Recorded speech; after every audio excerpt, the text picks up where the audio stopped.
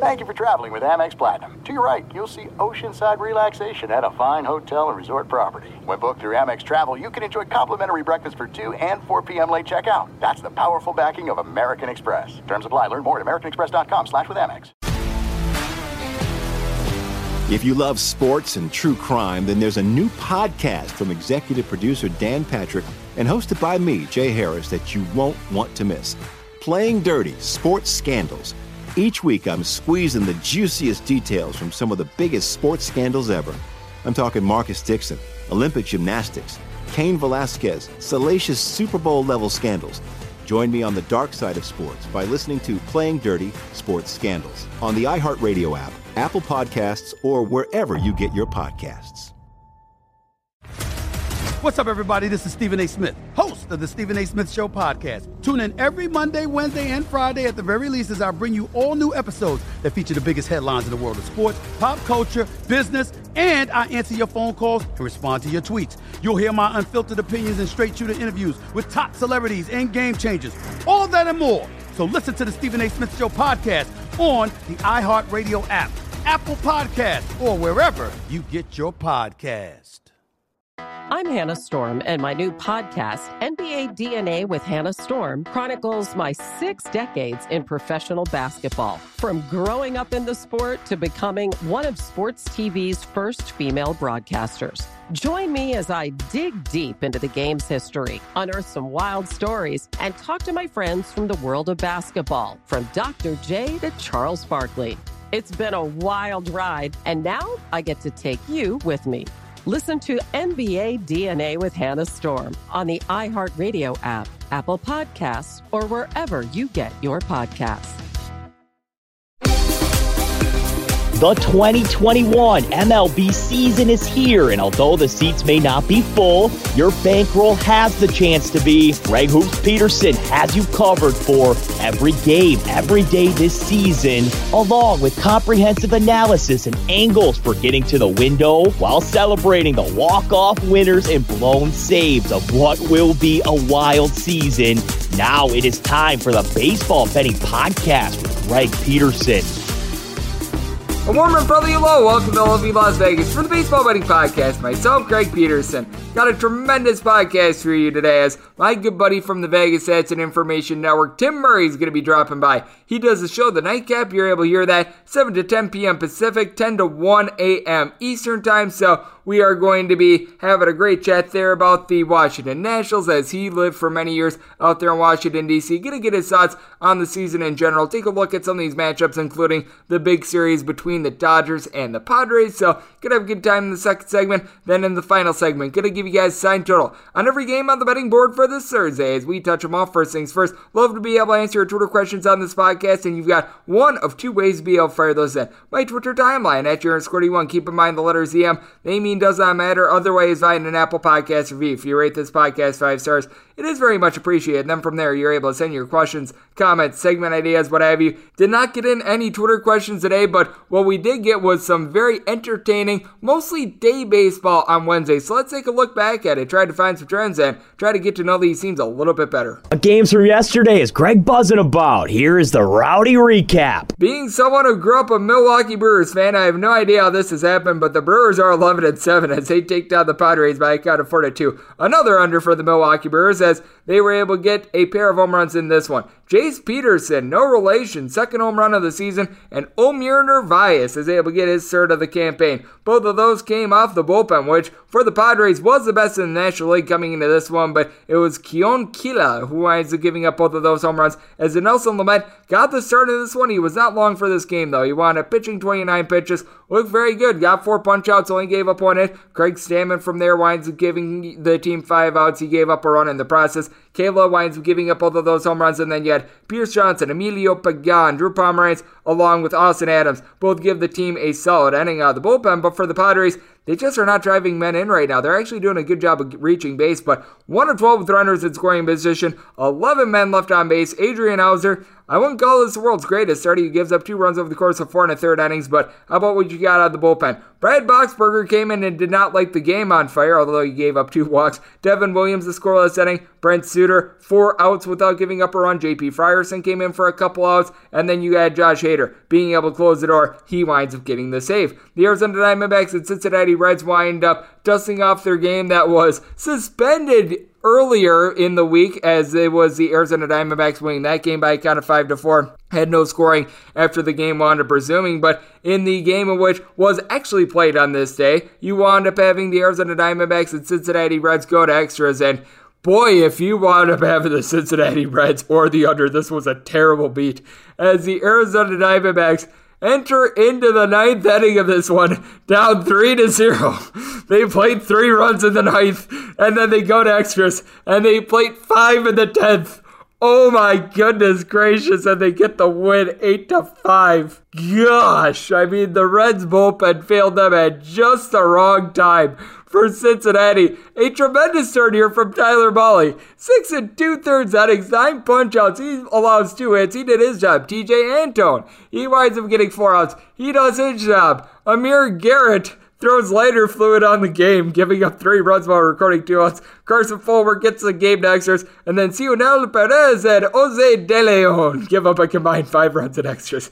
Meanwhile, for the Reds, they go 4 of 7 with runners in scoring position. For the Arizona Diamondbacks, not the start they were necessarily hoping for from Merrill Kelly, but it wasn't terrible. Gives up 3 runs over the course of 5 innings. From there, you have both Smiths come in. Riley Smith and Caleb Smith. They combined 3 scoreless innings out of them. Taylor Clark gives up 2 runs, one of which was earned in 2 innings. But in this one, Josh Van Meter, the former Red, winds up going deep off of Amir Garrett and the Arizona Diamondbacks, a team that had been completely inept on offense, winds up getting the job done. So that was entertaining. Speaking of teams completely inept on offense, we turn our attention to the New York Yankees, who lose by a count of 4-1 for the Atlanta Braves. This is just absolutely remarkable from the Yankees, as they have now scored 4 runs or fewer, and we're counting it up right now, 8 straight games.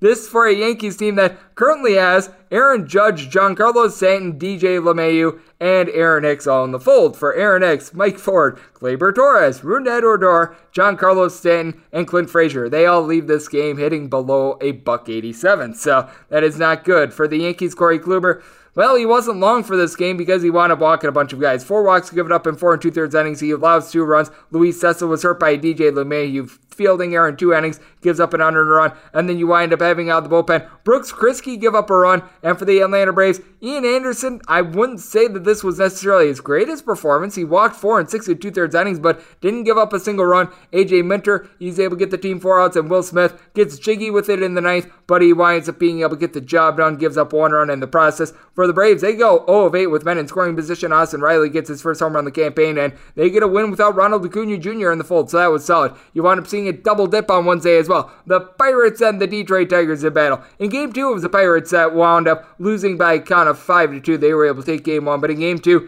it was Mr. Miguel Yajur who winds up getting the start. He winds up giving up 4 runs over the course of 4 1/3 innings, giving up 2 home runs. Going deep for the Tigres was Mr. Nico Goodrum, his second of the campaign, and Jonathan Scope gets his first, and it was the debut of Spencer Turnbull for the season, and he looked good. Gave up 1 run over the course of 5 innings. He's much better than his 7-23 career record would indicate coming into this one. You wind up having Gregory Soto give you a scoreless inning, and Brian Garcia gives up around the bullpen, as the Tigers right now lead the majors with regards to bullpen ERA for the negative, but in this one, Phillip Evans was able to give the Pirates a home run, his 4th of the season, and that was really the lone sign of brightness that you had in this one. But in Game 1, it was the Pirates that was able to get that 3-2 win, as Tyler Anderson continuing to look solid for the team. He gives up 2 runs over the course of 5 innings.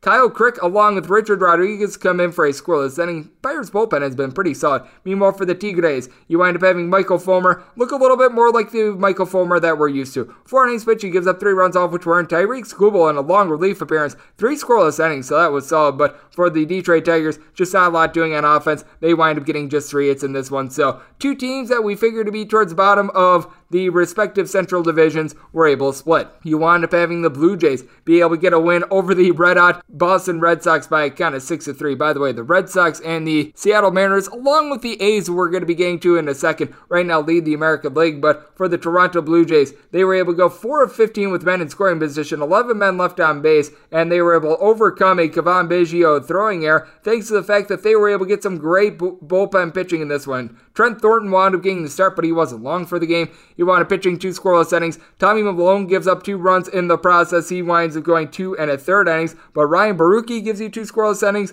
David Phelps was able to come in. He was able to give you a little bit of something. You then wind up having Rafael Dolis give up a run out of the bullpen, but then from there, Anthony Castro, Tim Mazza, they were able to do their job. And for the Boston Red Sox, Garrett Richards continuing to have a rough go of it this year. He's probably the worst starter on this team at this point. 6.48 ERA, 4 runs to give it up in 4 2/3 innings. And then from there, bullpen wasn't necessarily too bad. You wind up having Josh Taylor give up 2 runs. He has been awful, but Austin Bryce, Phillips Valdez, and Mr. Hirokazu Sawamura were able to do a solid job being able to bridge together 3 1/3 innings of scoreless baseball. You didn't have much scoreless baseball out there in the city of Chicago as the Cubs take it to the New York Metropolitans 16-4. This is the same Cubs team that for a week stretch last week wound up having 11 runs in a 7-day span, as in this one it was only 1 home run that was provided, but that was off the bat of Javi Baez, his 5th of the campaign. For Zach Davies, not a great start by any stretch of the imagination. He gives up 2 runs over the course of 4 innings, and then Rex Brothers gives up 2 runs out of the bullpen. But Alec Mills, he comes in for 3 scoreless innings out of the pen. Shelby Miller made an appearance, and he didn't give up a run. Congratulations on him lowering his ERA to 31.50. So there is that. And for the Mets, this was just terrible. David Peterson, thank goodness he's not related. 6 runs given up in 3 1/3 innings. Now, only 3 of which were earned. You wound up having a myriad of errors in this one. J.D. Davis, Michael Conforto, Francisco Lindor, James McCann, all committed errors in this one as Robbie Gesellman. You know it's bad when he's coming into the game. He gives up 4 runs, 2 of which were earned. You then have Trevor Hildenberg give up 4 runs while committing 4 outs. It got so bad that Luis Guillorme winds up pitching an inning for the team. He gave up 2 runs in the process, and for the Cubs, 13 hits in this one. So they were certainly able to take it to the poor Metropolitans, the poor Tampa Bay Rays. Right now, I have absolutely no bullpen pitching whatsoever. They lose the Kansas City Royals by a count of 9-8. Salvador Perez, the hero once again. That is now 3 game winning / walk-off hits for him in a 7-day span. This guy is on fire.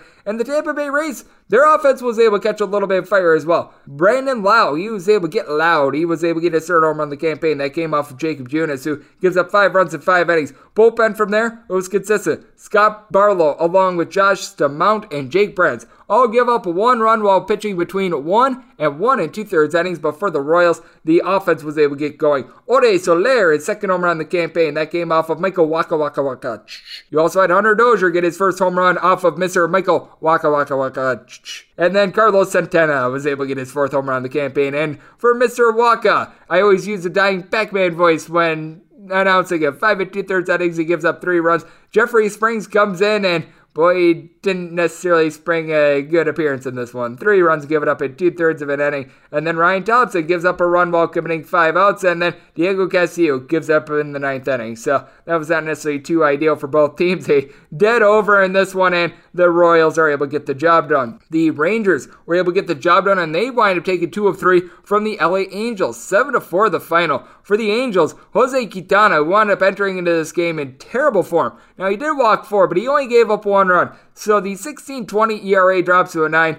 The bullpen of the Angels, which I had my concerns with, and it was looking pretty good for them recently, did not wind up going through in this one. Now, Chris Rodriguez, 2 1/3 innings, he gives up 1 run. That's not bad. Mike Myers, he gives up 3 runs, and he got as many outs as I did. That's not great. And then Junior Guerra gives up 2 runs in an inning out of the bullpen. And for the Angels, they wind up getting all their runs on solo home runs. Shohei Ohtani, Mike Trout, Jose Iglesias, along with Justin Upton, all get home runs. Upton is 4th. Iglesias is 1st. Trout is 6th. Shohei Ohtani is 5th. Mike Fultonavich, he winds up giving up 3 of them in 6 innings. And then from there, you wind up having Ian Kennedy come out of the bullpen. He gives up a home run, but Jolie Rodriguez along John King were able to do their part in the bullpen. And for the Texas Rangers, they were able to put up a 4 spot in the 8th, a 2 spot in the 9th. And for the Angels, as home favorites, they are now 6-1 to the over. So you do want to be taking note of that, as Nate Lowe was able to get his 5th home run in the campaign. And then also going deep for the Texas Rangers, Adolis Garcia, he's actually been solid. His 3rd home run in the campaign, so you're able to get a little bit of something there. And by the way, the Rangers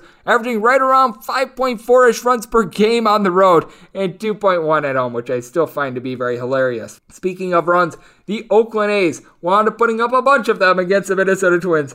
13-12 the final in 10 innings. The Oakland A's wind up getting up in this one by a count of 7-3. They then give up 3 spots in the 5th and 6th inning. They rally for 2 in the 6th. They wind up plating 1 in the 9th of 4 extra innings. The Minnesota Twins get 2 in the 10th, and the Oakland A's get 3 in the 10th. This was absolutely ridiculous, ladies and gentlemen, as the Minnesota Twins, boy, they have not looked sharp coming off their COVID pause, but Nelson Cruz is looking good. His 5th and 6th of the season. He winds up taking Frankie Montas deep twice in this one. Josh Donaldson also took Montas deep, his 1st, and Byron Buxton in the 10th inning got a home run off of Lou Trevino, his 6th, for Montas. He gives up 6 runs, all of which were earned over the course of 4 innings. Submergio Romo tried to submerge this game. Now has a 12.79 ERA. He gives up 3 runs in 2/3 of an inning. You had Lou Trevino then give up 2 runs, one of which was earned over the course of 5 outs. But for the Oakland A's, they were able to rally with a pair of home runs off the bat of Matt Olson. He winds up taking Kenta Maeda deep twice for his 5th and 6th of the season.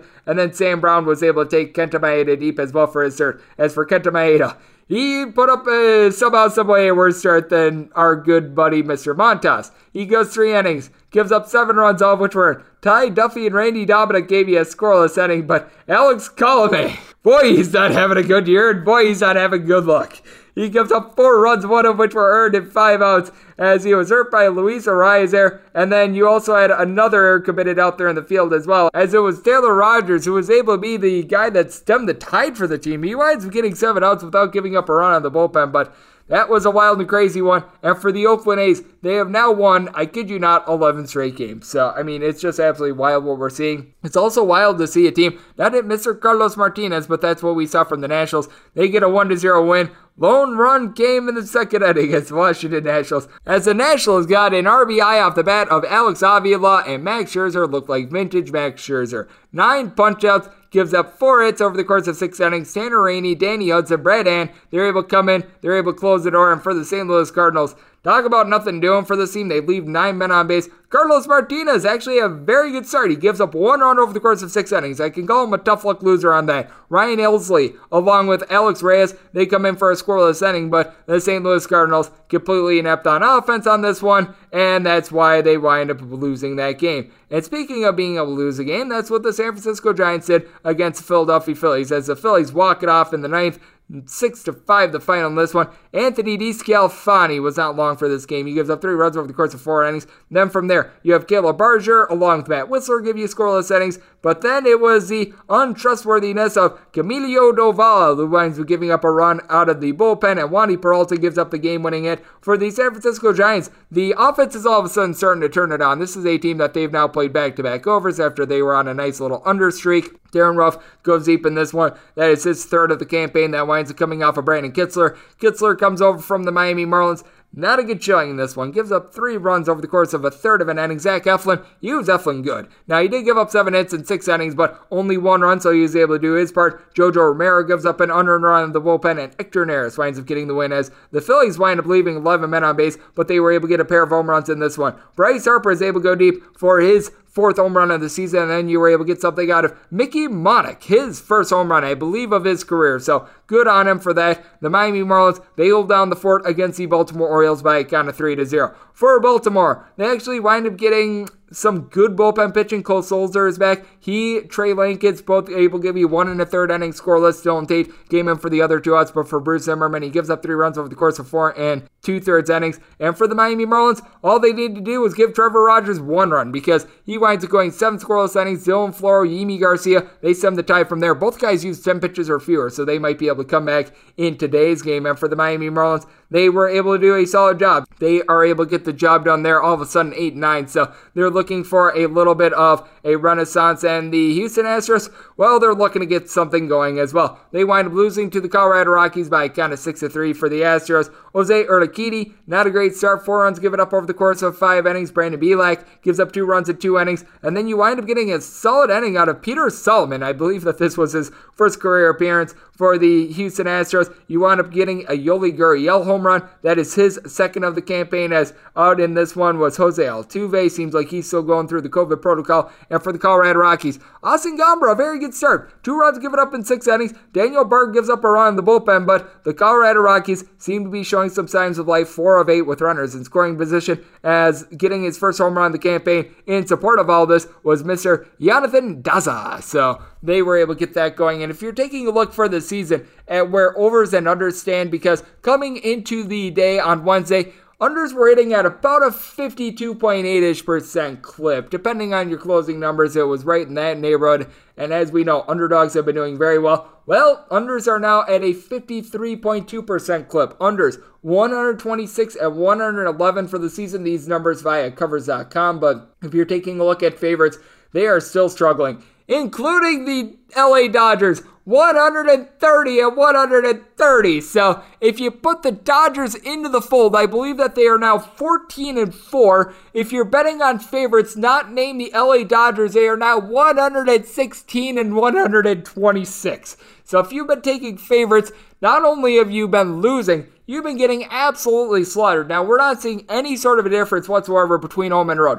Home teams are 132 and 131 straight up, so we're not necessarily seeing much of anything there. And if you're looking at against the spread trends, so this is to cover the 1.5 runs, favorites are covering at a 37.3% clip, including home favorites, 35.2. It's absolutely ridiculous, as home underdogs have actually been worse than road underdogs. If you're getting the 1.5 with a home underdog, they are 60 and 41 against the spread. That's just the run line of a 1.5. Meanwhile, teams that are getting the 1.5 away from home, 105 and 57. So that's what we're all seeing in baseball right now. And a man that does a great job of watching this great game, a man that does a great job for the Vegas Stats and Information Network with his show, The Nightcap. That'd be Tim Murray. Coming up next, we're going to be talking to him about the Washington Nationals, the landscape of the National League East, and so much more. That's on the other side right here on the Baseball Betting Podcast with myself, Greg Peterson.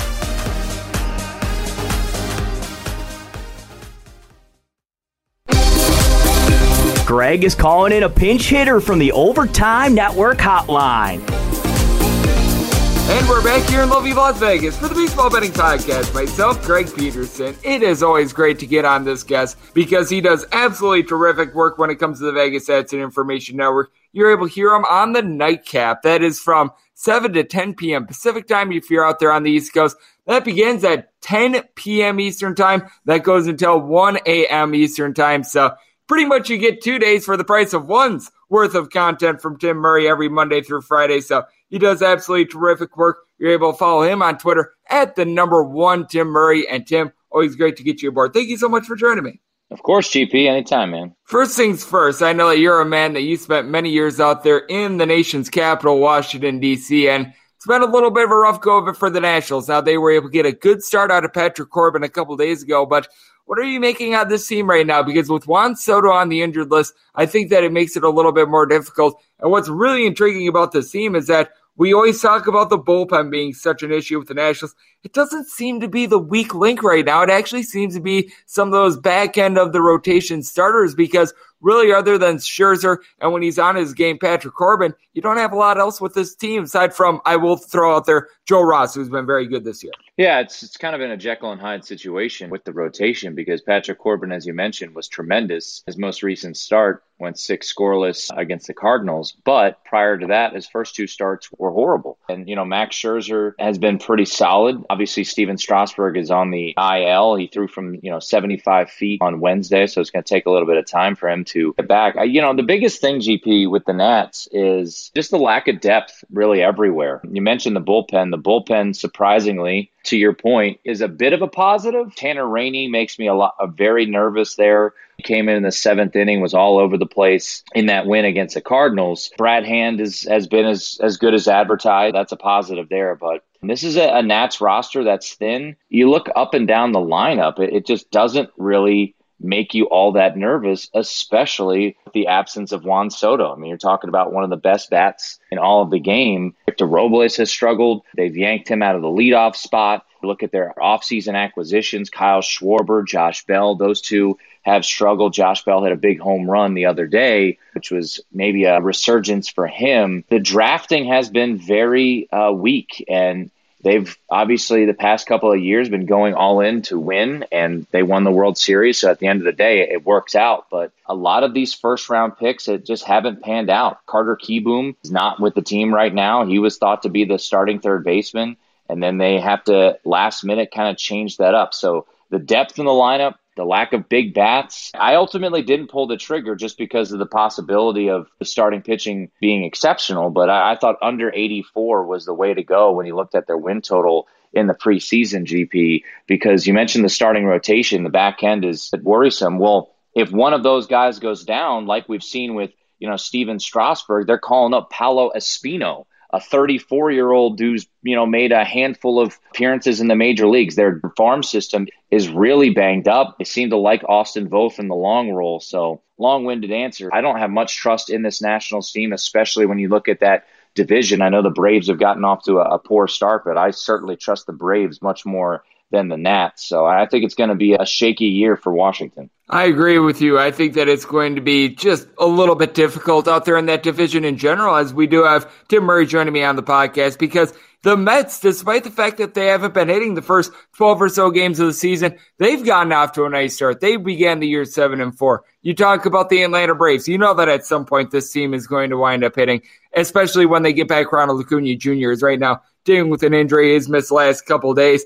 And then when you take a look at what you're able to get out of even the Miami Marlins, do I think that they're going to be making the playoffs again? No, but at the same time, this isn't the old Miami Marlins that were going out there losing 100-plus games every single season. So I take a look at the NL East in general. I think it might be one of the toughest divisions out there in baseball. And the Nationals, they're just lagging behind because they've got some good top-end talent, but the guys in between just aren't necessarily up to snuff. Yeah, there's no doubt. That's the big issue. You look at some of these organizations that are thriving, like the Braves, like the Dodgers, and the Padres. Going back to, how this whole thing started for the Nats, their run of, 6-7 years of very solid baseball, a lot of those guys were homegrown. You were able to go in and find Juan Soto. Look, Juan Soto in 2019 or 2018, whenever it was not thought of that highly, but you had this guy in your farm system that was raking. You bring him up and he excels, and now he's one of the most feared hitters in baseball. Victor Robles is homegrown.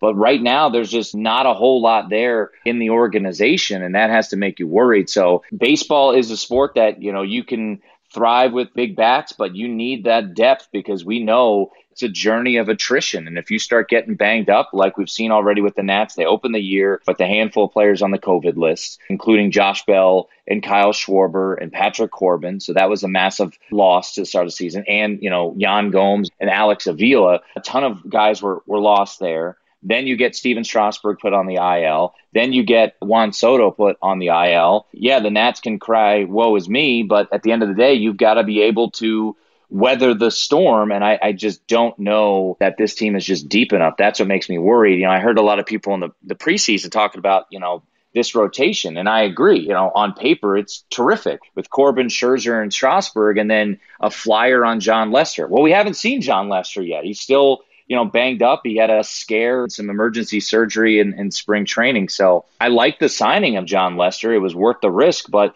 you had to recognize that something like this could happen. and he could be unavailable for some time during the year. So, that's the biggest question with the Nats is just, are they able to weather that storm? I agree with you. I do think that if you're able to get John Lester up and running, that'll be good. But at the same time, John Lester, even when he was at his full forces last season, wasn't necessarily the world's greatest pitcher, as he had some big inconsistencies, to say the least. And when you take a look at what we've all got on the board for Thursday, I do think that we've got some very intriguing games. No doubt, it's a little bit of a shorter slate, but you do have quite a few teams that are out there in the NL East that are going to be doing battle. I'm very intrigued by a team that I was mentioning a little bit earlier, the New York Mets on the road against the Chicago Cubs, another team that has seen better days. And for the New York Mets, this is a team that they, like I said, have not necessarily been hitting going into yesterday. They were hitting right around at 241, but long ball was really lacking. Only 7 home runs so far this season, but the pitching for this team in general is really there. And then when you take a look at the Chicago Cubs, they're somehow, some way going into last night's action 7-9, despite hitting a $189. If you're hitting a $189 as a collective, you probably should have like 2 wins right now, but here are the Chicago Cubs. And I take a look at this one with Joey Lucchesi going for the Mets, and I do think that it's going to be interesting to see if the Mets are able to get a little bit of production out of him, because I do feel like they've got one of the best rotations out there in baseball. No doubt, Jacob deGrom, absolutely tremendous. You've got Marcus Stroman, who's looking great. I do think that you're going to be able to get Noah Syndergaard back when it really matters, which is going to be big. And if you're able to get a couple good starts out of someone like a Joey Lucchesi, someone that we saw yesterday in David Peterson, this is a team that I think has a chance to not only be able to win the NL East, but perhaps give a little bit of chase to a team like the Padres as one of those top 3 teams out there in the National League. When the Francisco Lindor trade unfolded in the offseason, I remember being on with our friend Matt Newmans on My Guys in the Desert, and I like the addition of Carlos Carrasco. Now, I know he's dealing with his injuries, and I don't think he's expected back until some point in May, but like you said, you bring back Noah Syndergaard, you bring back Carlos Carrasco. I mean, Carlos Carrasco last year was terrific. So if you can get him at some level of what he was last year, where he had, a sub-3 ERA, GP, this Mets team, as a fan of a team in the NL East, it's enjoyable to see their struggles at times. But when you look at Jacob deGrom, who, every single night, he just goes out there and does what he always does, which is just absolute deal. He may not be no Corbin Burns right now, but he's pretty consistent. Marcus Stroman has been pitching exceptionally well. And Taijuan Walker's been solid too. So if you can kind of weather the storm and have that 3-headed monster, and then you bring back Syndergaard, you bring back Carlos Carrasco, this is a really interesting team. And then, offensively, Lindor is not going to hit under the Mendoza line as the year goes on. So that's going to turn around, right? You look at Pete Alonso, only 2 home runs. Right now, if you're the Mets, despite the struggles at the plate, as you mentioned, you have to be pretty happy, because baseball is the ultimate sport of the law of averages. What you are, you're usually going to be around that. Francisco Lindor is not a 171 hitter. Pete Alonso is not a 18 home run type of guy. Michael Conforto doesn't have a home run yet this year. So I think this is a team that seems to be in good shape, and if you can get some solid starts out of your 4-5 spot until the big boys come back, the Mets are dangerous, man. I totally agree with you. As we do have Tim Murray, another man who's dangerous because he does absolutely terrific work on the Vegas Stats and Information Network, joining me right here on the podcast. And then when I take a look at Thursday's action as well, you've got a couple other intriguing games out there, and you've got the big one with the Padres and the Dodgers being the headliner. Now, it's not necessarily the headliner pitching matchup because, well, you do have Walker Buehler. It's going to be going at it for the Dodgers. You do have Ryan Weathers on the mound for the Padres. Now, this is a guy that I think is going to be a stud, and he has pitched quite well so far this year. 9 2/3 innings. He's only allowed 1 run, but you got to figure that he's not necessarily going to be long for this game. But I'm so fascinated to see how this series winds up playing out, because we remember the series last week between the Dodgers and the Padres had a playoff feel to it. It was absolutely tremendous. And with the Padres, if there is one aspect in which they might be able to outkick the Dodgers in, it is the bullpen, because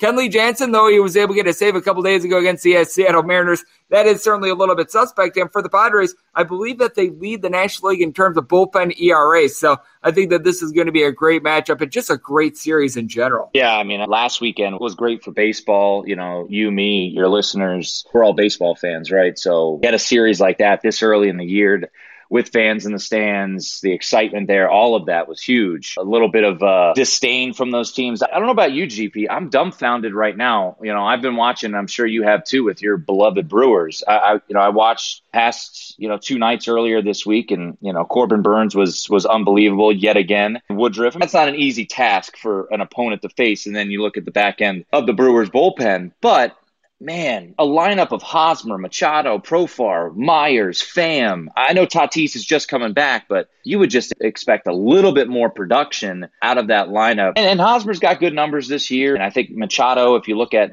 percentage of balls hit hard, he's way up there. But going up against Walker Buehler, he's one of my favorite pitchers in the game. So when you look at Weathers, who's been good, the Dodgers are always so expensive, right? They're, minus $1.75 right now in offshore shops, and they're just going to get bet because they always do in Las Vegas, and they're home. I'm curious about this game. You mentioned the Padres bullpen. Is this an underlook because of the struggle offensively? Weathers is solid, and then you can actually trust in that Padres bullpen a little bit.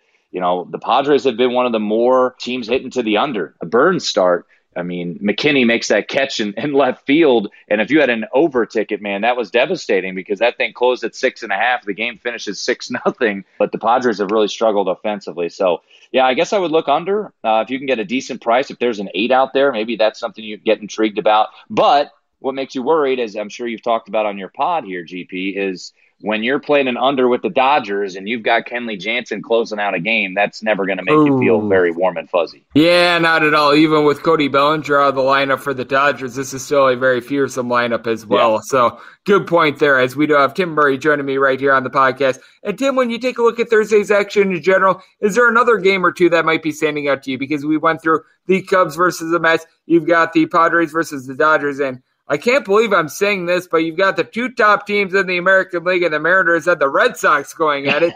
You'd think maybe the Yankees and the Indians would be that game, but nope.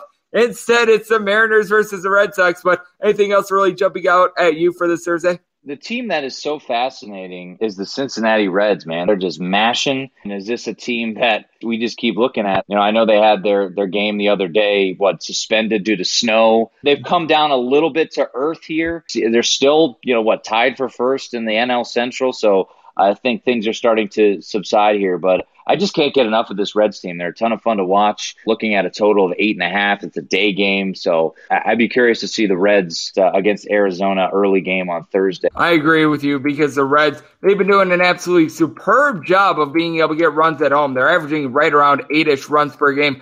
On the road, it's been a little bit different than the Arizona Diamondbacks. Well, it's been a little bit tough sledding for them, but a man that never experiences tough sledding because he does a great job with a little bit of everything. That'd be you, Tim. It's always great to hear you on the Vegas Stats and Information Network. You're now doing the Nightcap 7 to 10 p.m. Pacific Time, Eastern. That is 10 p.m. to 1 a.m. I know that you do a wide variety of other things as well. So let the good people at home know how they're able to follow along on social media and how they're able to get your work just pretty much across all platforms. Yeah, as you mentioned, the Nightcap each and every weekday night from late night 10 p.m. to 1 a.m. Eastern, so 7 to 10 Pacific. So if you're at Circa, come and say hello. And then in your hood every weekday morning on the Bob and Brian Show on 102.9 The Hog there in Milwaukee. Talking some sports. Yeah, appreciate it as always, GP, and certainly look forward to catching up down the road, man. I agree, and it is always great to have Mr. Murray on in the great state of Wisconsin. He brings it everywhere he goes, and he brought it on the podcast today. So big thanks to Tim Murray for joining me right here on the Baseball Betting Podcast. And coming up next, it is that time of the podcast to give you a sign total on every game on the Thursday MLB betting board as we touch them all. Welcome back to the Baseball Betting Podcast with Greg Peterson as we're off to a quality start, and now it's time to walk it off in a grand fashion. And we're back here in lovely Las Vegas for the Baseball Betting Podcast. Myself, Greg Peterson. A big thanks to Tim Murray, doing great work over there with the Vegas Stats and Information Network, for joining me in the last segment. Now it is that time of the podcast. I give you a sign total on every game on the betting board for this Thursday as we touch them all. If a game is listed on the betting board, Greg has a side and a total on it, so it is time to touch them all. Do note that as per usual, any changes that are made to these plays will be listed up on my Twitter feed at JaronScorty1. We are going to be going in Las Vegas rotation order. That's where we go with the National League games first, then the American League games. Then we've got one intra-league game, and it's time order when it comes to being broken down by division as well. So that's how we keep things nice, clean, and easy on this. And we are going to be beginning with 901, 902 on the betting board, which which is the Arizona Diamondbacks, and the road face-off against the Cincinnati Reds.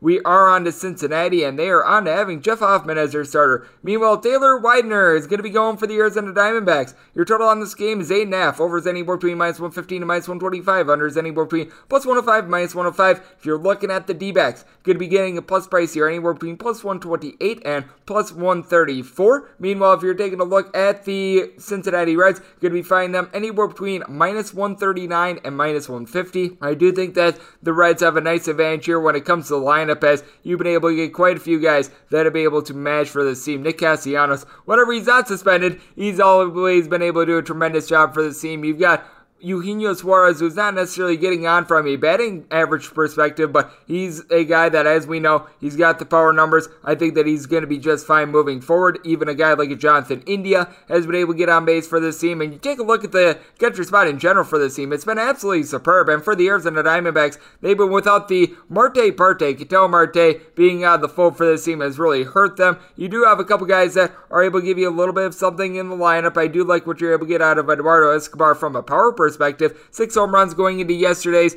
I guess you could call it game and a half with them. Pavin Smith, Cole Calhoun, they're both hitting right around at 265, but this is a team that right now, they're dealing with some ailments of their own. Christian Walker has not been able to hit all season long, so that has been an issue for them. Tim LaCastro currently on the 10-day injured list. And then when you take a look at the Cincinnati Reds, you currently have Mike Moustakas, who's injured as well, but this is still a team that at home is averaging right around 8 runs per game. You've got Aristides Aquino, who's probably going to see a couple more at-bats in the coming days. He's a guy that's able to get on. And for the Cincinnati Reds, bullpen wound up getting used up a little bit, the game plus that we wound up seeing yesterday, but you still have faith in guys like Amir Garrett. I still think that Cionel Perez is going to be able to give this team something along with Lucas Sims. And then for the Arizona Diamondbacks, Yohan Lopez has been a little bit up and down for the team, but the bullpen isn't terrible. Someone like a Kevin Ginkel is able to give you a little bit of something. Caleb Smith has actually become a very good 2-inning guy for the team, so I take a look at this one, and I do think that you're going to get a little bit of pitching here from the Arizona Diamondbacks, which is why I wind up setting them at plus 134. But if you're taking a look at the run line, because I do think that this is going to be a little bit of a higher scoring game, I set this at 9.2, so I'm going to be taking a look at the over. With the Reds getting right around plus 140, that appeals to me. I was looking at anything really north of plus 130 on this one, so getting the plus 140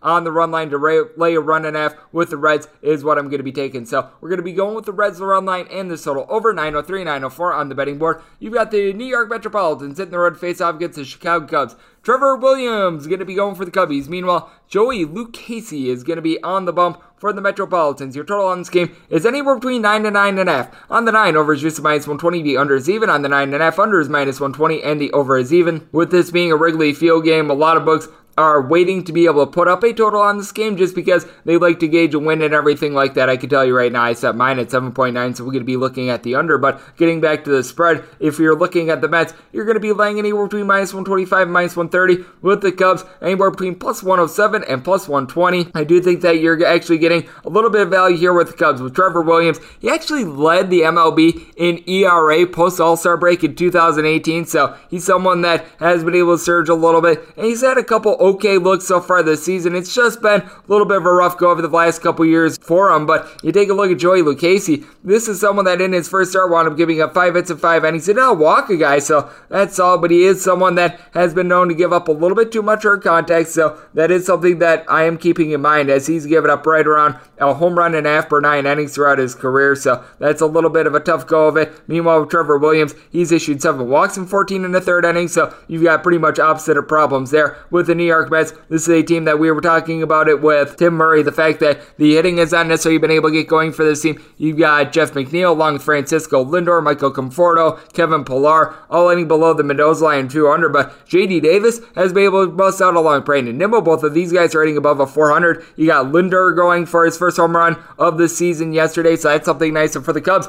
this is a team that they entered into yesterday, hitting below 200 as a collective. Wilson Contreras, Chris Bryant, Anthony Rizzo, they've done their part, and nobody else has been able to do theirs, but I will say this for the Chicago Cubs. Bullpen has actually been rock solid for this team. Craig Kimbrell is looking like the Craig Kimbrell of old. Ryan Tavares is someone that I really don't trust in, but Dan Winkler I don't think has given up an earned run so far this year. You've been able to get something out of Rex Brothers, and then when you take a look at the Metropolitans, you always have to be a little bit aware of that bullpen because I do think that they're going to need to fill quite a few innings when you've got guys like Robert Gazelman, Trevor Heidenberg, Jurcic Familia, Spanish for blown save, Miguel Miguel Castro, Jacob Barnes. It's something that you can't necessarily put a lot of stock into. Now, I do think that with the wind, it's going to be blowing out just a tad from what I'm seeing. It's not necessarily going to have too much of a factor in this one. I take a look at two light-hitting teams, though. I do think that you're going to be able to get a little bit of something going here. I think that the Cubs bullpen is going to be better in this one, which is why I set them as a very, very, very slight favorite of -1 or 2. So getting a plus price here, that appeals to me. We're going to be taking the Cubs, and I'm going to be taking this total under as well. 905, 906 on the betting board. You've got the Miami Marlins, and they're going to be hitting the road to face off against the San Francisco Giants.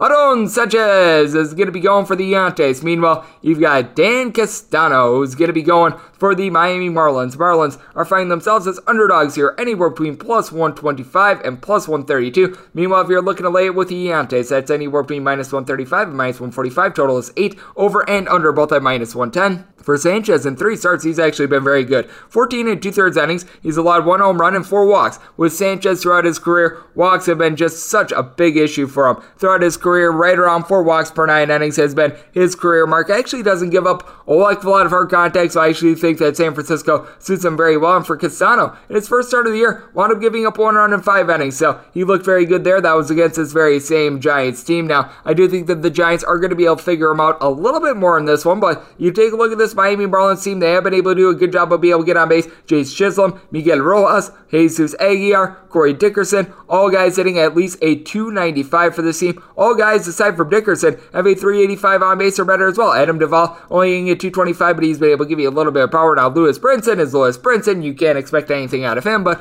by and large, this is a Miami team that does a good job of being able to reach base. Meanwhile, for the Giants, the main kryptonite of this team has been their offense. They were able to get things going in that series against Philadelphia, but you've still got Mikey Yastrzemski hitting below the Mendoza line. Wilmer Flores, Brandon Crawford, Mauricio Dubon, Brandon Belt, along Darren Ruff, Austin Slater, all hitting at 216 or worse. Now, Tommy LaSella, along with Evan Longoria, are both hitting between a 280 and a 290. Buster Posey hitting above a 300, so he's been able to do a solid job. And for the Giants, bullpen has been relatively solid this year. I do expect a little bit of regression here. They are currently without Reyes Moranta. I do think that you're going to be seeing Matt Whistler and his ugly head rear itself, as he's not someone that necessarily does a great job out of the bullpen. Meanwhile, for the Miami Marlins, you got a lot of reliable arms. Now, Richard Blyer is someone that's going to give up a couple deep balls, but I do like what you're able to get out of guys like Adam Simber, John Curtis, Dylan Floro, even a Yimi Garcia. So they've got a lot of options there. When I take a look at this one, I do think that the Miami Marlins should be a little bit of an underdog in this spot. I want to say them at plus 154 because I just don't know what you're going to be able to get out of Castano. I do think that the bullpen is going to be relatively solid, but I do think that the Giants are starting to find a little bit more of an offensive niche, and I do think that the return of Sanchez, someone who a few years ago was very good, in 2019 was absolutely terrible, but he looks to be at old form, should be able to get it done. I wound up setting the Giants at minus 154 in this spot. If you're taking a look at the run line,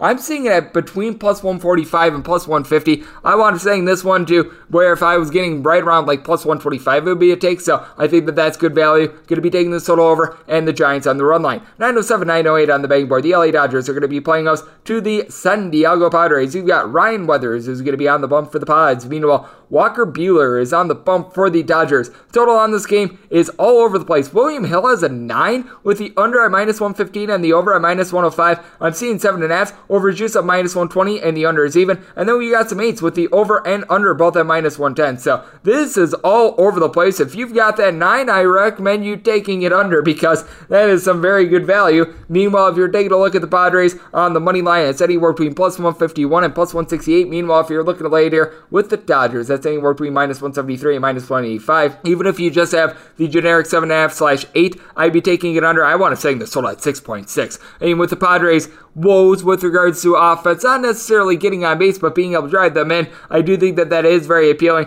Now, Fernando Tatis Jr. has been missing throughout much of the year. He wound up getting a day off a few days ago. Even if he winds up playing in this game, I don't think it makes any sort of an impact, and as a matter of fact, he's actually been a detriment to the Padres instead of a benefit. You take a look at the guys that are getting on base for the Padres, though, you've got quite a few guys hitting in that neighborhood of about a 300. Eric Hosmer, Trent Grisham, now Manny Machado only at 261, but at 388 on base, he's been able to do a good job of being able to supply some hard contact. Jurickson Profar has been able to draw some walks. Will Myers has been able to do a solid job, but Victor Caratini not holding up his end of the bargain. Ha-Sung Kim has had a little bit of a tough time as well, along Tommy Pham. And then you take a look at the Dodgers. This is a team that's also banged up. Cody Bellinger is currently on the 10-day injured list along with Gavin Lux, but you know what you're going to be able to get out of so many plenty of these constants, especially out there in the outfield. Chris Taylor has been able to do a pretty rock solid job for this team. He's got a 373 on base, and you take a look at the entire lineup that wound up playing against the Seattle Mariners, each of their top 5 hitters, and this was without Cody Bellinger, along with Mookie Betts in the fold, a 370 or greater on base. So I think that that's something that appeals to you. Will Smith has been able to do a good job. Heck, Zach McKinstry has come on and he's looked solid. Now, I was mentioning it with our good buddy Tim Murray, the fact that if you do have a little bit of kryptonite with the Dodgers, it is the bullpen. Now, you've got quite a few guys that are able to give you multiple innings because they used to be starters. Guys like Jimmy Nelson, David Price, you can get back Pursuit or Gratterall, which is good, but I take a look at the Padres. This bullpen has been lights out. You acquire Mark Melancon in the offseason. That's absolutely tremendous. Now, Dan Altavilla looks like he's on the injured list right now, so you're not going to have his services, but you've got guys like Emilio Pagan, a guy like a Craig Stammen is able to give you something, and with Weathers, he is someone that I think is going to be able to weathers the storm. 9 2/3 innings so far, 10 bunch-outs. He wound up making his first career start against the Dodgers, 3 2/3 innings, did not give up any runs. He was on a short leash in that one. I do think that he'll probably give you like 4-ish, and then you go to the bullpen from there. And for Buehler, this is someone that last year was just vastly different home to road. On the road last year, he actually wasn't too stellar, but you take a look at what he was able to do at home last season. 1.31 ERA in 4 starts. He wound up in 20 2/3 innings, not giving up a single home run, punched out 29. So far this year at home, he's picked up right where he's left off, so I do think that you're going to be able to get a good start here, but when you take a look at this one, I do think that the Dodgers might be just a little bit too heavily taxed. We have seen the Dodgers have a little bit of a tough time on offense recently, so I do think that that's going to be holding them back a little bit. I wound up saying the Dodgers at minus 178, so I do think that this is a little bit of a horse apiece situation in this spot. You take a look at the run line, though, you're able to get it at a relatively good price. I'm seeing the run line here as high as a plus 117. I was looking at this, anything at 115 or greater was going to be a take for me on this, so I wound up taking the Dodgers on the run line just to be able to avoid the juice, just because with Weathers, I could see him having a little bit of a blow-up start. I would rather do that then take a chalky money line, especially with the Dodgers being a team that has won over half their games by 2+ runs. So I'm going to wind up taking the total under, and I'm going to be taking the run line here with the Dodgers. We move on to 909, 910 on the betting board. It is the New York Yankees who are going to be hitting the road to face off against Cleveland Indians. Right now, it's to be determined for the Cleveland Indians. I was seeing Jordan Montgomery. It seems as though he might get Domingo Germán returning for them, though, and it's going to be Aaron Savali for the Cleveland Indians. As a result of the uncertainty, this is a game that's presently off the board. I wound up setting this as if we were going to be getting Jordan Montgomery, and with Montgomery, I set him at plus 123. If Domingo Germán winds up going for the Yankees, I'm going to be downgrading them by at least 15 cents. I probably have them more in that plus 140 range. This is a total that I have initially set at 8.1 with Montgomery out there. If it winds up being Germán, probably still going to be looking right around 8.3, 8.4, so anything above an 8.5 would be a look at the under, but that is a little bit subject to change because we do want to know who is actually going to be pitching for the Yankees, who winds up all going out there in the bullpen for the Yankees as well, because keep in mind, the Cleveland Indians wound up getting rained out yesterday, which means that one of their strengths, the bullpen, it is going to be very well rested. You got guys like James Karinchak who are going to be at the ready. You got a guy like a Brian Shaw, Phil Maton, all these guys are able to give you some good solid innings. And then I take a look at Savali. He's been absolutely tremendous this year. 3-0 record, 2.18 ERA. I think he's given up more than 3 runs in like 3 career starts out of 25. He has been absolutely superb. He does give up a little bit too much hard contact, but this is also a guy that he winds up giving up right around 2.5 walks per 9 innings throughout his career. Meanwhile, you take a look at Montgomery. This is someone that he's got 18 punch-outs in 17 innings, so has allowed 4 home runs, though. And Domingo Germán, if you wind up getting him, he's just been an abject disaster, so you want absolutely no part of him. Meanwhile, you take a look at the New York Yankees. Going into yesterday, I think that they had broken the 4-run plateau in just 2 of their games so far this season. I mean, it is absolutely insane. DJ LeMahieu is able to get on base for this team. He's hitting just below 300. Gio Urshela has been able to hit right around a 275, 280 as well. Aaron Judge is able to give you a little bit of something, but Aaron Judge is not necessarily hitting for power. Giancarlo Stanton, he's hitting well below the Mendoza line along with Gleyber Torres. Aaron Hicks has been just absolutely terrible. Clint Frazier, he's not able to get on base as well. And for the Cleveland Indians, we talk about their offensive struggles, but at the very least, they're able to generate a little bit of something. You've had Jose Ramirez have his struggles so far this year at a 224. You've got Cesar Hernandez hitting below the Mendoza line, but Franmil Reyes has been able to hit right around a 275. He's been able to give you a quadrant of home runs. You've got Roberto Perez, who's giving you 3 home runs. Not necessarily a lot of batting averages. He, Amid Rosario, along Yu Chang are all hitting below a 220, but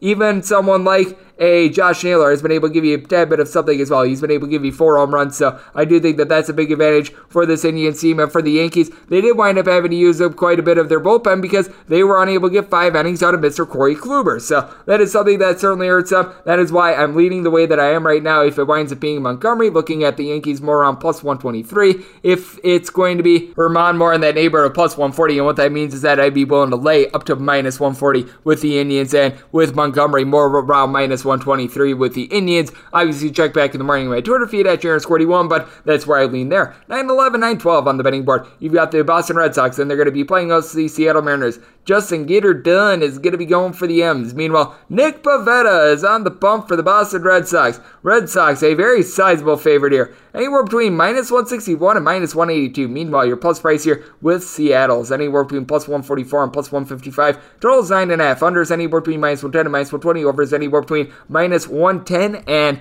even. And when I take a look at this one, I wound up setting this total at 10.2. I do think that we're going to get runs of plenty in this game. It's just hard to trust in either of these pitchers. Now, Nick Pivetta has been able to have a very nice go of it so far this year, and Justin Dunn has looked relatively solid himself, but what you fear with Justin Dunn is the walks. 10 walks and 9 2/3 innings. Always been an issue for Nick Pivetta. 11 walks and 14 2/3 innings. So both of these guys are sort of like the Spider-Man gif in which they're pointing at each other, because both have given up just 1 home run so far this year. And you take a look at the Seattle Mariners, they finally have gotten Kyle Lewis back at the fold. He wound up not necessarily looking so sharp in his first game of the year against the LA Dodgers, but let's face it, he was going up against the LA Dodgers, so I'm going to be willing to write that off a little bit. But Mitch Haniger is hitting above a 300 along Ty France. France was having a little bit of an injury scare. He looks to be good, although I will say for the Seattle Mariners, they are having quite a few guys that they need to pick it up. Tom Murphy, Evan White, Luis Torrens, Taylor Trammell, along with Dylan Moore, all guys hitting at 200 or worse for this team. Meanwhile, for the Boston Red Sox, you've got pretty much everyone firing all cylinders for the team at this point. You've got JD Martinez, who has been absolutely terrific. He has been able to hit just above a 350. He's been able to give the team 6 home runs. Rafael Devers is hitting just below 300. He's got 5 home runs. Xander Bogaerts, he is threatening 400 at this point. Marwin Gonzalez has been a little bit of an issue, but Bobby Dahlbeck has been able to pick it up recently along with Kike Hernandez. For the Red Sox, you do have to fear that the bullpen is going to start to look like the bullpen that we were expecting. You got guys like Matt Barnes, Austin Bryce, Darwinson Hernandez, Hirokazu Sawamura, who are all needing to give this team big innings. And for the Seattle Mariners, the bullpen I feel like has really pitched above its head a little bit as well. I mean, I do like Will Vest, Drew Steckenrider, and guys like this, and I really do think that Rafael Montero is able to do a solid job, but you're also relying upon Kendall Graveman for big innings, so there is that aspect of it as well. So I do think that you're going to get a little bit higher scoring game, but Nick Pivetta being this big of a favorite to me just seems like it's a little bit too much. I do think that overall, the Red Sox are probably going to finish up the year a little bit better than the Mariners, but I do think that this Mariners team does have a little bit of staying power. I wound up saying them as more around a plus 132-ish underdog, so getting them north of 150. We're going to be taking the Mariners in this spot, and I'm going to be taking this total over as well. 9-13, 9-14 on the betting board is my New York Post play today as the LA Angels hit the road face off against the Houston Astros.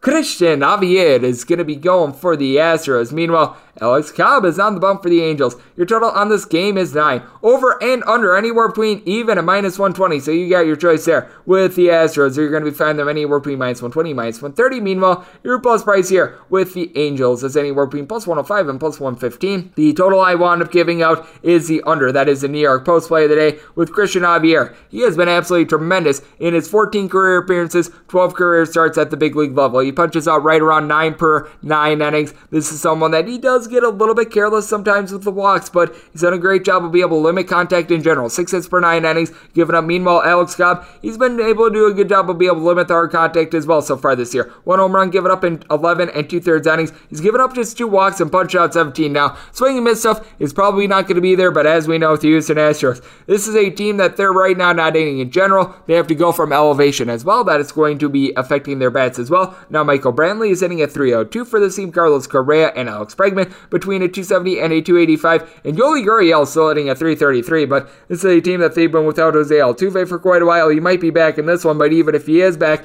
you gotta think that there's going to be a little bit of an adjustment period for him being back in the fold. Meanwhile, for the Angels, this is a team that they've obviously got quite a few guys who are able to give you home runs. Shohei Ohtani, Mike Trout, Jared Walsh, Justin Upton, at least 4 of them for each. And the only guy that's not really hitting above a 300 out of those those 4 is Justin Upton. So you've got something solid there. Anthony Rendon has right around a 380 on base. He's obviously been missing for quite a bit of the season, but David Fletcher has been able to pick it up a little bit more along with Jose Iglesias. Meanwhile, you take a look at the bullpen of the Angels. It's actually been relatively rock solid. It's right around like the middle-ish part of the MLB, which is better than I thought it was going to be. Guys like Steve Cishek, even a guy like a Junior Guerra have been able to come in. They've been able to hold down the fort. And for the Houston Astros, you've got Nino Paredes, who is currently out the fold, but you still have someone like a Ryan Presley, a Brooks Raley that are able to give you solid innings. Ryan Stanek is a little bit up and down, but Brandon Bielak has been able to form himself as a multi-inning guy. I think that both of these starters are going to be able to give you something. And with the Houston Astros, this is the team that is generating the second fewest runs per game at home of any team out there in the big leagues, right around 3.2 per contest. The only team that is worse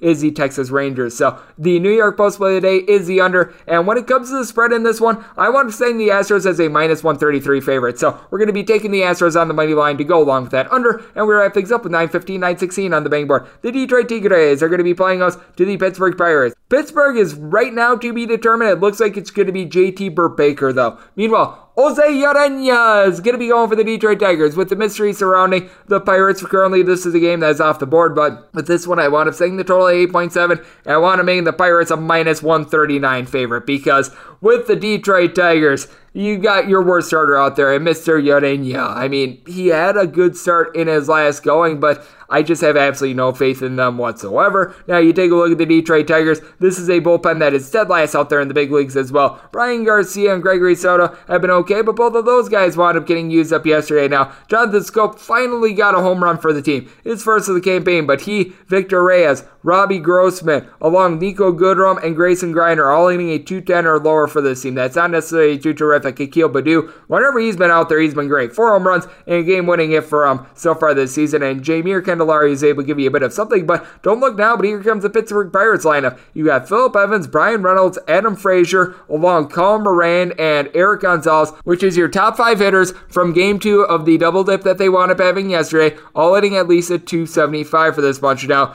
Gregory Polanco along with Dustin Fowler. Both of these guys have been a little bit rough around the edges, to say the least, and this is a bullpen of the Pittsburgh Pirates that's not necessarily so trustworthy itself, but they did a good job of using, I would call it, their lesser arms yesterday, as Clay Holmes is someone that's not going to be able to use. Now, you did use up Kyle Crick and Richard Rodriguez, both for about 13 to 14 pitches yesterday, so it's conceivable that you could have them wind up coming back. Sam Howard is someone that you're going to be able to look to. Sean Poppin, he's not great, but at the same time, he's able to give you something. And Dwayne Underwood is someone that's able to give you multiple innings as well. So I do think that that's very appealing with the Pittsburgh Pirates. And for Burbaker, he is low-key one of the better starters that you're going to find out there in the big leagues. He has been absolutely superb this year, showed good stuff last season. He's got a .76 ERA, 15 1/3 innings, 18 strikeouts, only giving up 1 home run. I do like the way that he's pitching, which is why I've got the Pirates right around a minus 139 favorite. And if you're taking a look at a total in this one, I do think that because both of these bullpens got tags, it is going to be a little bit of a higher scoring game to wound up setting this total at 8.7. So anything in 8.5 or lower is going to be a take on the over. 9 or above would be a take on the under. So that's where I stand there, and that will wrap things up for the Baseball Betting Podcast on this wonderful Thursday. A big thanks to Tim Murray